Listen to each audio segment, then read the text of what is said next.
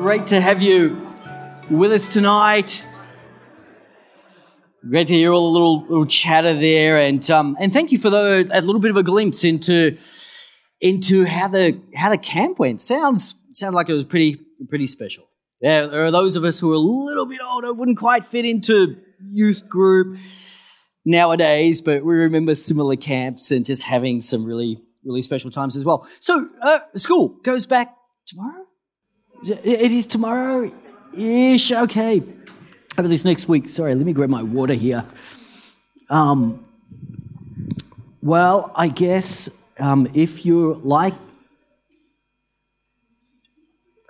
I was, the mid-year break kind of signals things are changing, signals that this is the serious end of the year. This is I really probably have to listen up because there's going to be exams at the end of term 3 and exams at the end of term 4 and knuckle down and really get into this. And I was thinking this morning about one of the best study groups I've ever been in. It was actually with Ewan Cummings and Barry Ward. And we, at the Bible College of Victoria, we'd often have in a particular subject like about 11 topic areas and 3 essays to write in sort of 2 or 3 hours, whatever it was. It's a while ago, but all of a sudden about 3 40-minute essays and in those times I guess we kind of shared our notes. Each of us would kind of take about 4 topics each and would share our notes and kind of go over them together as a very, very effective study group.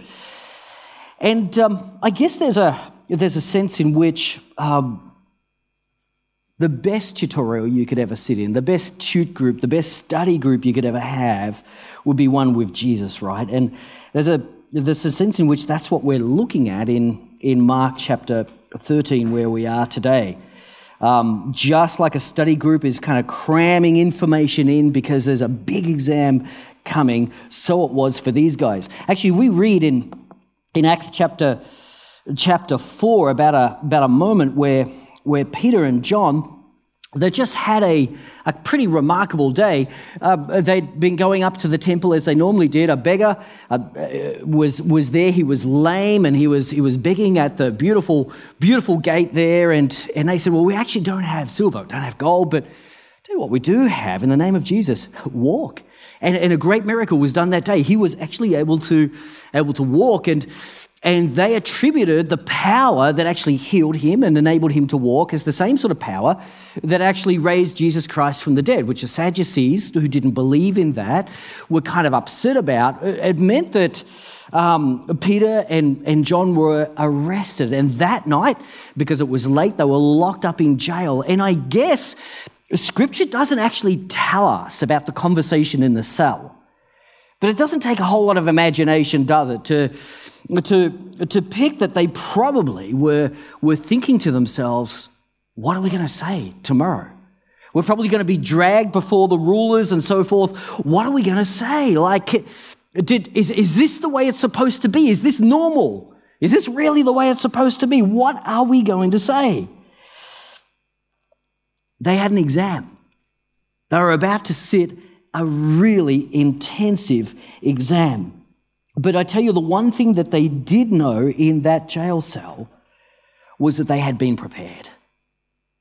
At some point or another, they possibly could have thought, what defense will we give for the things that just took place today? And maybe they cast their minds back to the very passage that we're going to look at today in Mark chapter 13, a conversation that took place with Jesus on the Mount of Olives. We sometimes call this the Olivet Discourse, a conversation in which Jesus warned the disciples about the very thing that they were experiencing. It warned them about trouble coming your way, and when it does, here's what you need to do. And so that's the passage we're going to look at tonight. It's found in Mark chapter 13, and it's actually a lot to get your head around. And so we're going to break it up into 3 weeks. I'm going to share this week. Now, next Sunday night, we actually have our hot topics, signs, wonders, and counterfeits. And so if you want to pick up part 2 of this, you either have to come to the Hurstbridge campus in the morning, the Eltham campus in the morning, or pick it up on our podcast. That's either way, there are ways in which you can get part 2, and then part 3 will be in a couple of weeks' time in our evening service, as per usual. But it's a big chapter, it's a big passage, and there's a lot to get your head around. And let me see if I can help you through just the first section tonight. We're just going to go through the first 13 verses. But basically, the disciples were facing a big exam. They were prepared because of this very conversation that they'd had with Jesus. Let me read it to you. Mark chapter 13, we'll just read verses 1 to 13 for now. As Jesus was leaving the temple, one of his disciples said to him, "Look, teacher, what massive stones! What magnificent buildings! Do you see all these great buildings?" replied Jesus. "Not one stone here will be left on another. Every one will be thrown down." As Jesus was sitting on the Mount of Olives opposite the temple, Peter, James, John, and Andrew asked him privately, "Tell us, when will these things happen, and what will be the sign that they are all about to be fulfilled?" Jesus said to them, "Watch out that no one deceives you. Many will come in my name, claiming, 'I am he,' and will deceive many. When you hear of wars and rumors of wars, do not be alarmed.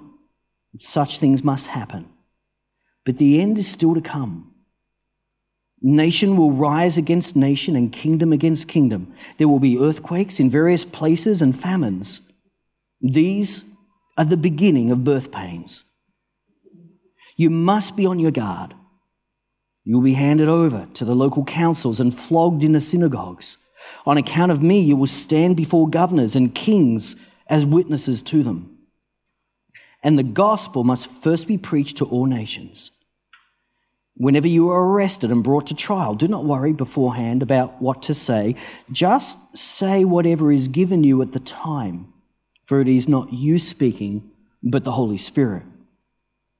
Brother will betray brother to death, and a father his child.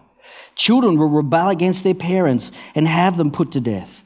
Everyone will hate you because of me, but the one who stands firm to the end will be saved."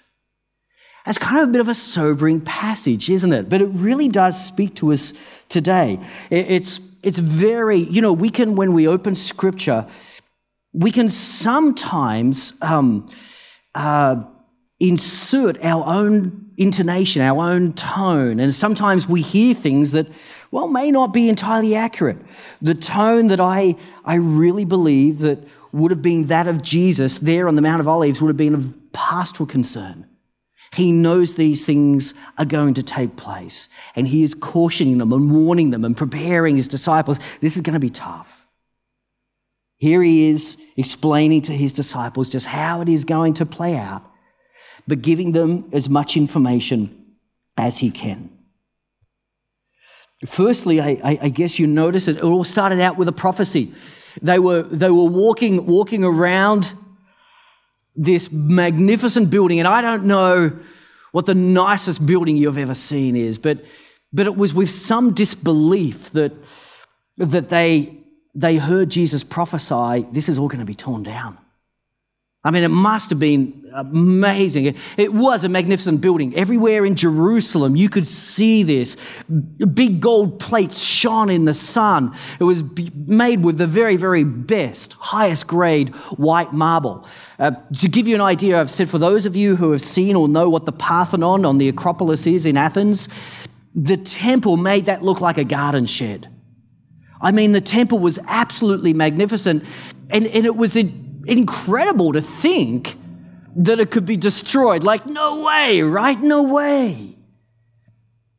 And yet that's exactly what Jesus said. Now, in the context of that, they were in the temple at the time. In the context, the disciples were probably, did he just say that? Did he just say that? Did he say that all these stones will be ripped out? Wow.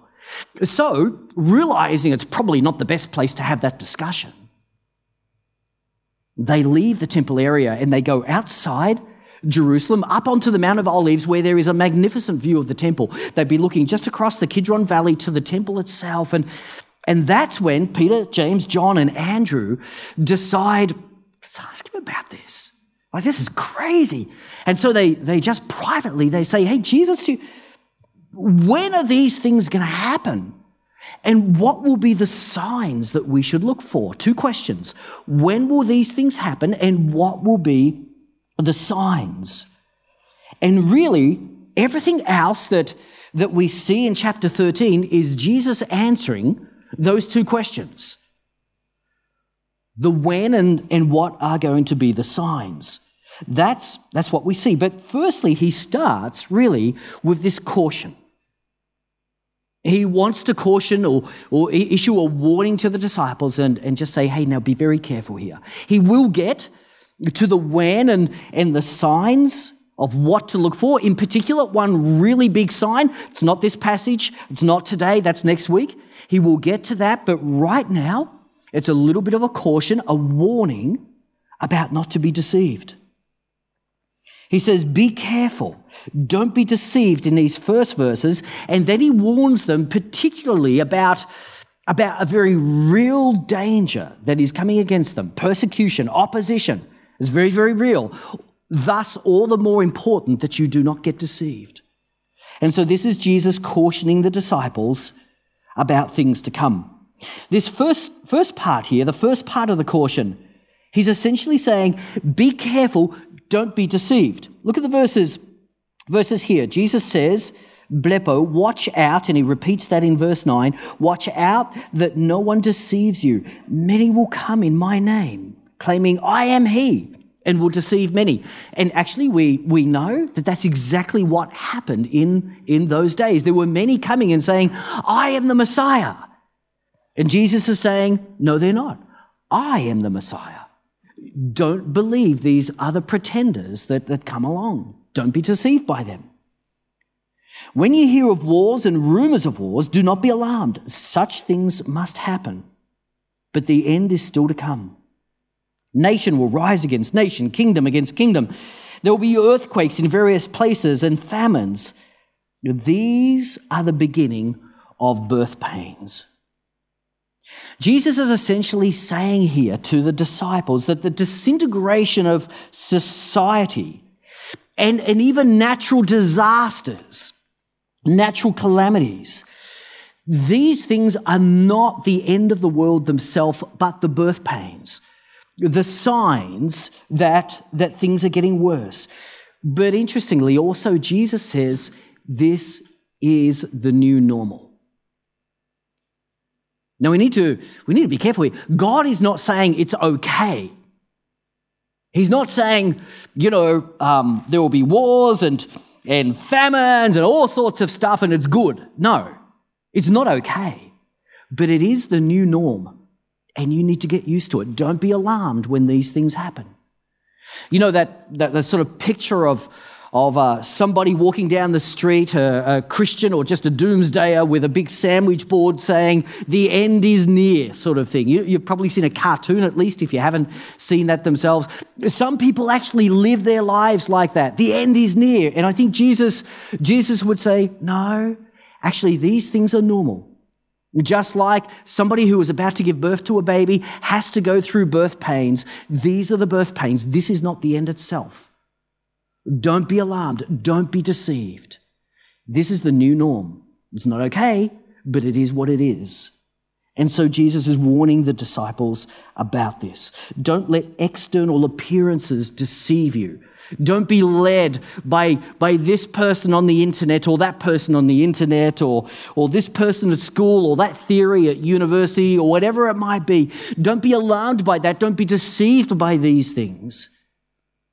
These are birth pains and they're necessary for what it is that is coming. We just celebrated with Joel yesterday, our youngest, his 22nd birthday.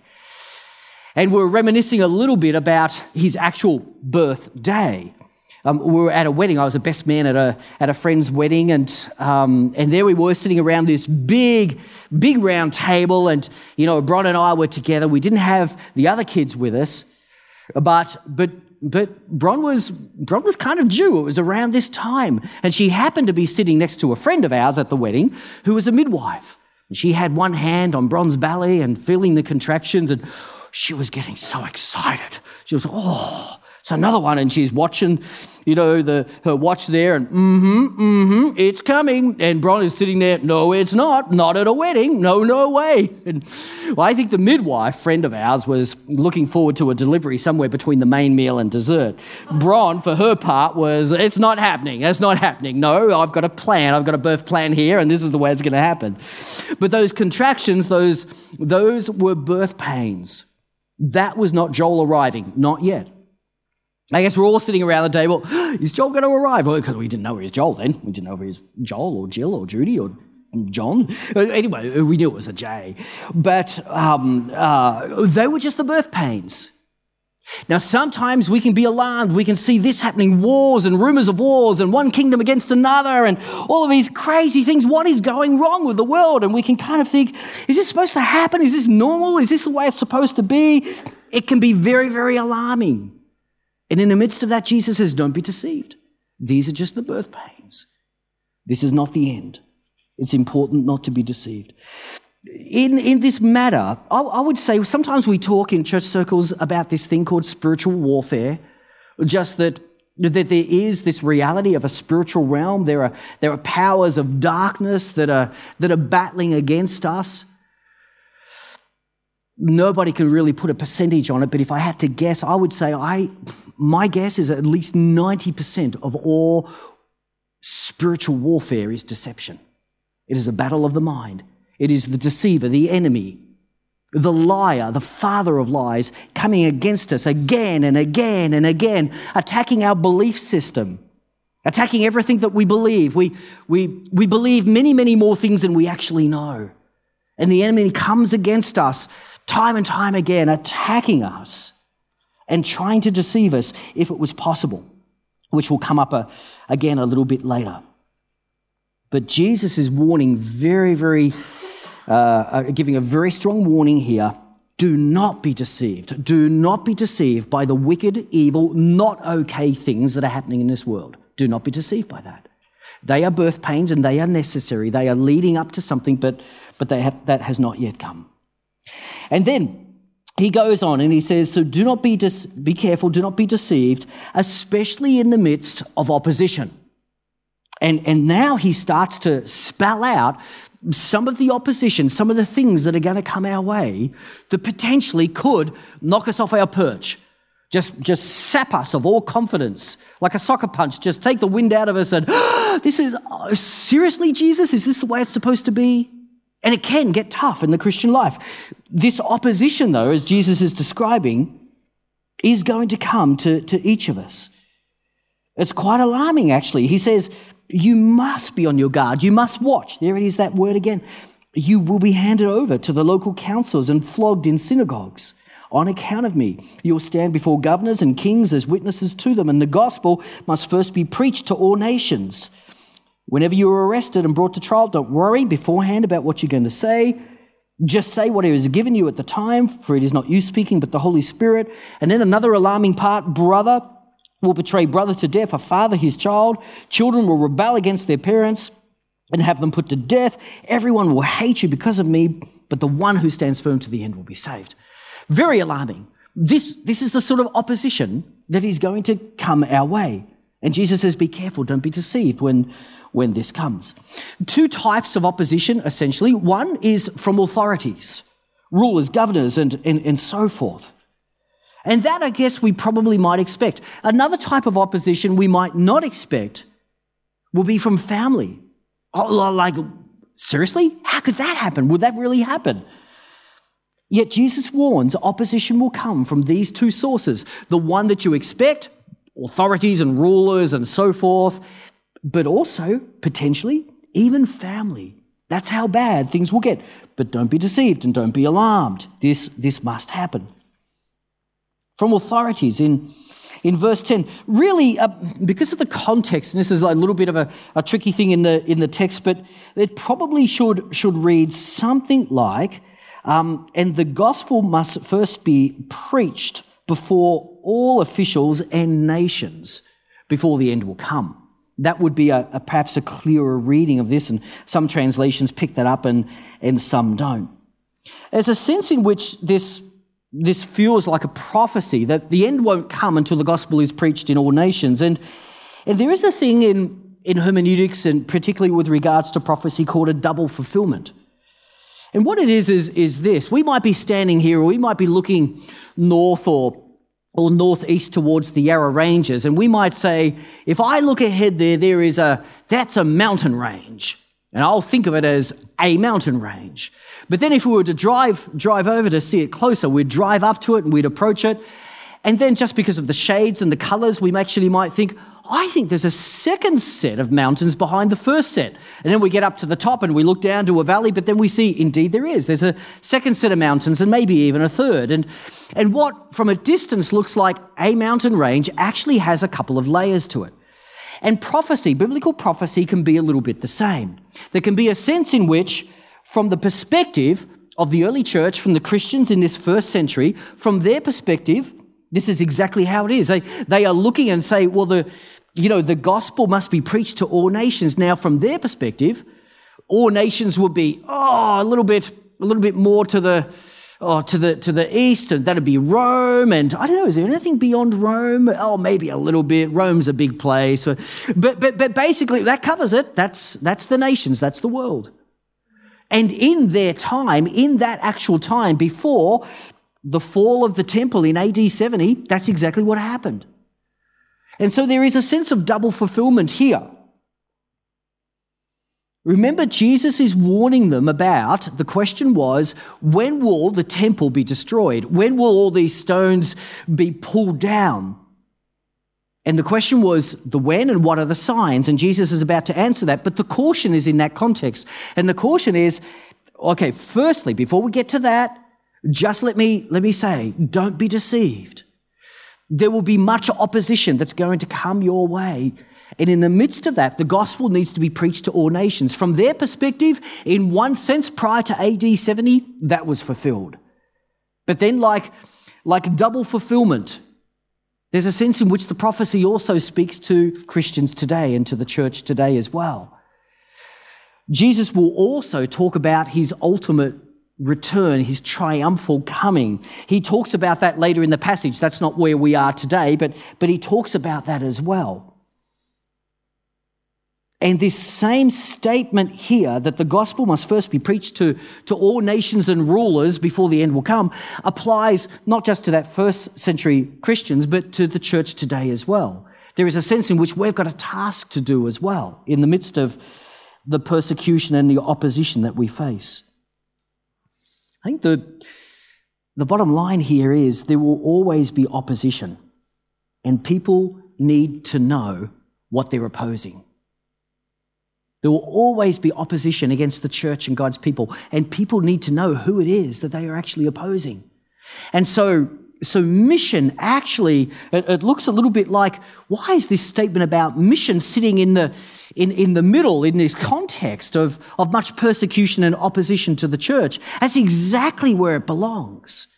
Because the question, is it not, that comes with all persecution and all suffering and all challenge and difficulty in life, isn't the question, but why, God?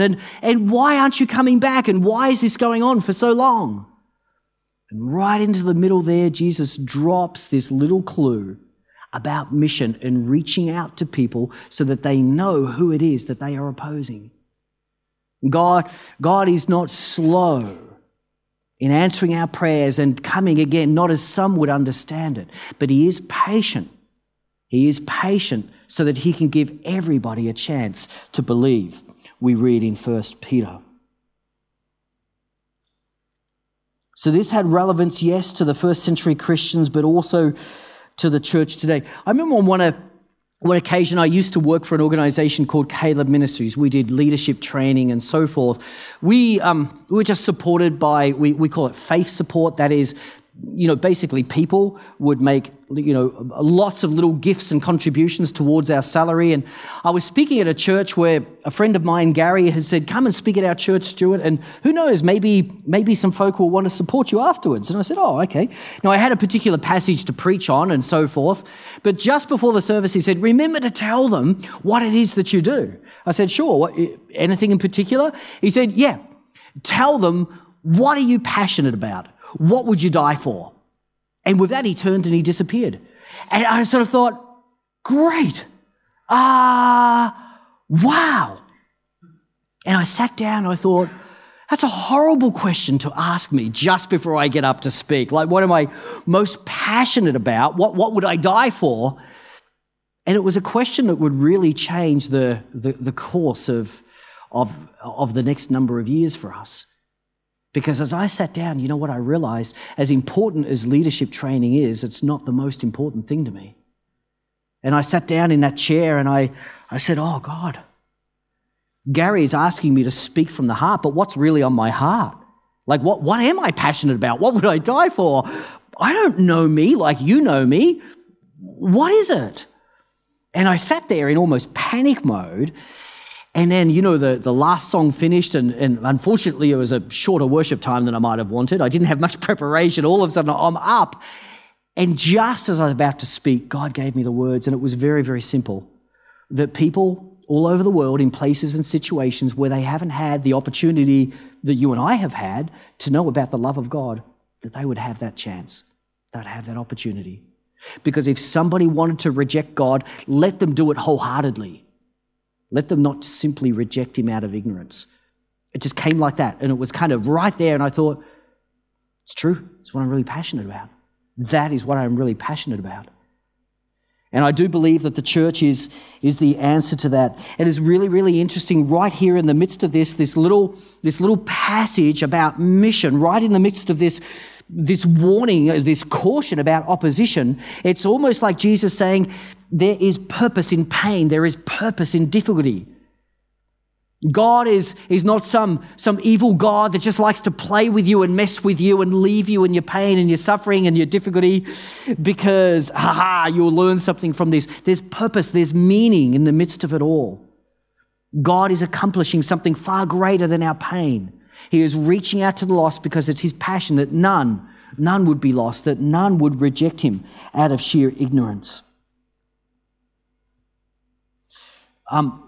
Back in my police force days, I would do foot patrol around the city, about 18 months of it, and I had many different partners that I'd do foot patrol with in those days, but there was one guy I got to know really well. He'd become a very close friend of mine. His name was Andrew. I think I have at some point told you a little bit about this story. Frankly, foot patrol with Andrew was painful. Just his background and so forth. For him, walking around the city streets was a study of every woman's anatomy. And he felt obliged to tell me about what was going through his unfiltered mind. And it was really tough. I really didn't enjoy. I would try and change the topic, try and get him to talk about something else. I'd try and it really, it was just, sometimes it was hard to not finish the day after a foot patrol and not just feel grubby with, I've had to listen to him all day and his ponderings and lustful thoughts and so forth. And it's so demeaning, and I really didn't enjoy it. But, I developed a friendship with him, and I tried to be used of God in his life and so forth. And eventually we became close enough. I even invited him, along with a few other police mates, to our wedding. I decided, actually, the police would probably make good drivers for the cars, although I didn't pick Andrew for that. Anyway, he came to the wedding, and he was blown away by it. Because my best man and his wife at the wedding, they wanted to sing a song, and as they sang the song, Dave just choked up in the middle of it as the deer pants for the water. It comes, I think Moses wrote it.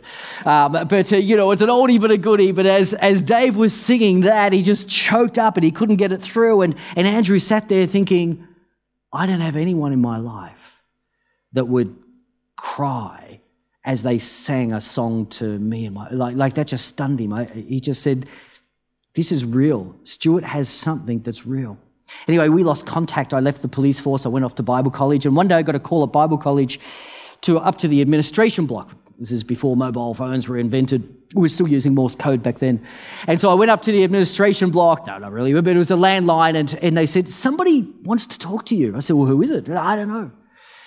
And so I took this phone call and they said, is Stewart Hunt? Yes. Were you once a policeman? Yes. Now you're studying Bible college to be a pastor? Yes. Do you know a person by the name of Andrew? Yes. Whoa, well, he's become a Christian and he wanted to make contact with you.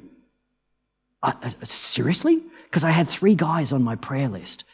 And I decided one day that the prayer list was a bit long and I dropped Andrew off. So I really hadn't held up much hope. So sorry, hey, sometimes. But of course you're on my prayer list. But anyway, I said, seriously, you became a Christian? He said, yeah. He went through a really, really tough time. He had to leave the police force. His marriage was going through a difficult time. And anyway, one thing led to another. A church reached out to him. He became a Christian. And as he told his story, he said, yeah, there was this guy in the police force. We used to walk around, we were often on foot patrol together. And man, did I give him a hard time. But anyway, he invited me to his wedding. And then he went off to a monastery to be a monk or something. And I don't know where. Do you reckon you could find him? And she was saying, well, give me a couple of more clues. And she finally tracked me down to the Bible College of Victoria. And anyway, I couldn't believe it. I got in touch with him and he was just so thankful for all of those days. And I thought, wow, all of those painful foot patrols, all of those, I'm not with Andrew, am I? All of those days that I really did not want to work with the guy, all of that pain, all of that difficulty, there was purpose and there was meaning in it because God was using that. God was using that to work in his life and to start something that would ultimately lead him coming into the family of God. Isn't that awesome? God wants to use your pain as well. He wants to use the difficulties and the challenges, and yes, even the broken relationships and the relationships in your life that just aren't easy, and you want to give up and you want to drop people off your prayer list. He wants to use each of those for his purposes. There's purpose in pain. There's a reason why he hasn't come back yet. There's a reason why, from our perspective, he's delaying, in his perspective, perfect time. A day is like 1,000 years, and 1,000 years is like a day unto the Lord. He's working out his purposes, and we're a part of that. And one of the purposes of pain and suffering and difficulty and challenge and just the ornery stuff that's going on in your life and my life, God is accomplishing his purposes. He is winning people to himself, and he wants to use you in the midst of that. And when you sort of think like, but I don't even know what to say. Have I ever said anything intelligent to a non-Christian before? Because the perfect answers, the really good answers, don't they come about 24, 48 hours after a question? That's what I should have said. They've gone. I don't know if I'll ever get that conversation again. And Jesus says, it's okay. Just trust me. I will give you the words that you need to say when you need to say it. And sometimes you need to learn to go a little bit easy on yourself in your personal evangelism and realize if I didn't have the words to say, maybe it wasn't time. Maybe that was not the time. But the time will come and God will give me the words. He promises the Holy Spirit will show me what to say when it is time. So opposition will come from authorities, but opposition can also come from the places you least expect it. Even as close as family itself. This is really alarming. It's talking about brothers against brothers and children against parents. And then this most alarming statement, everyone will hate you because of me. Seriously? That's what we've signed up for? Yes. Opposition can come from the most surprising places. And I don't know what to say to you about this, except it's true and it's tough. And it may actually make you ask yourself at one point or another, who is my real family? Some point you will have to be able to answer that question. Hopefully it includes all of your earthly family. That's got to be a prayer. But in the meantime, you know that you belong to an eternal family, the family of God. And in there, you can actually find some comfort. Here's the really interesting thing, though. Jesus says, when it comes from opposition from authorities and so forth, I will give you the words to say. Notice when he says, in terms of opposition from your family and those who are closest to you, he doesn't mention that. It's an argument from silence, but I wonder if perhaps the reason is that when it comes to family and the people that you know really, really close, it's not so much your words as it is a life well lived. They will watch your life closely. And as they do, that will be what God uses in the midst of opposition to win them over. Either way, whether the opposition comes from rulers and authorities, whether the opposition comes from family and people that you know that are really, really close to you, wherever the opposition comes from, the principle is the same. Jesus says, stand firm. Stand firm. Everyone will hate you in verse 13 because of me, but the one who stands firm to the end will be saved. It's a guarantee. It's a promise by Jesus. You don't know what to do sometimes in the midst of opposition. You don't know what to do in the midst of pain and suffering and difficult circumstances and why it doesn't even make sense. Is this really the way it's supposed to be? And Jesus says, don't be alarmed, don't be deceived. Yes, these things must come. These are the birth pains, not the end itself, but the birth pains. This is normal. What you must do is stand firm. Stand firm.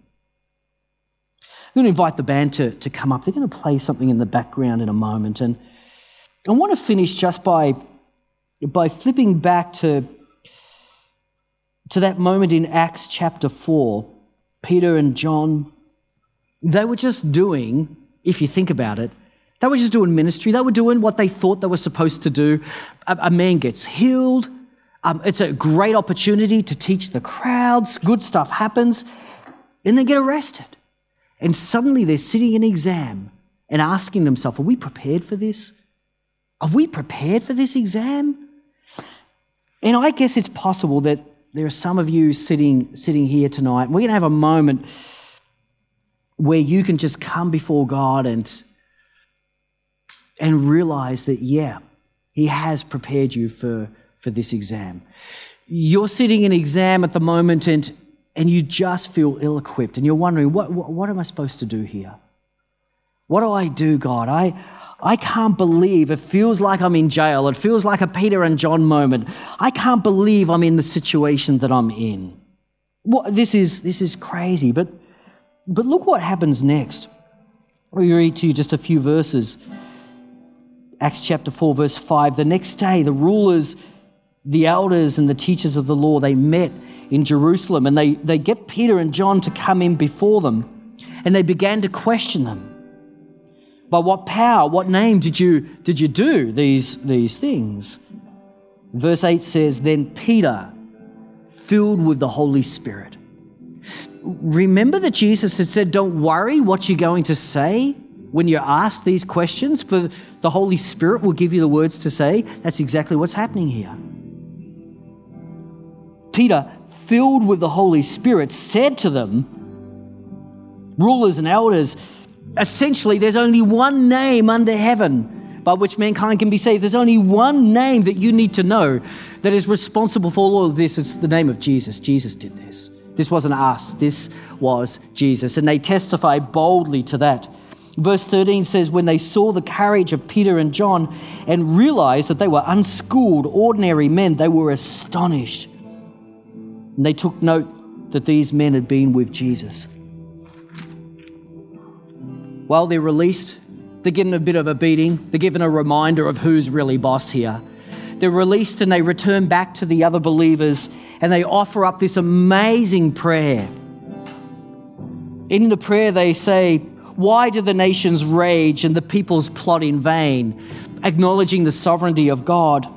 And then in verse 29, they finish the prayer by saying, now, Lord, consider their threats and enable your servants to speak your word with great boldness. Isn't that a beautiful prayer? They'd just been in an impossible situation. They'd been sitting an exam that they felt ill-equipped for. They didn't feel prepared for this. Like, what do we do? But filled with the Spirit of God, God shows them exactly what to do. In the midst of that, He gives them the words to say. They're able to boldly speak about Jesus Christ, and then they offer up this prayer and they ask for more. They've just had a beating for their testimony about Jesus. They've just copped it. And they say, now, Lord, consider their threats and enable your servants to speak your word with great boldness. I would say that's the moment they passed the exam. I would say that's the moment that they realized they were prepared for this moment. That little tutorial in Acts 13 on the Mount of Olives that Jesus gave them, it's real.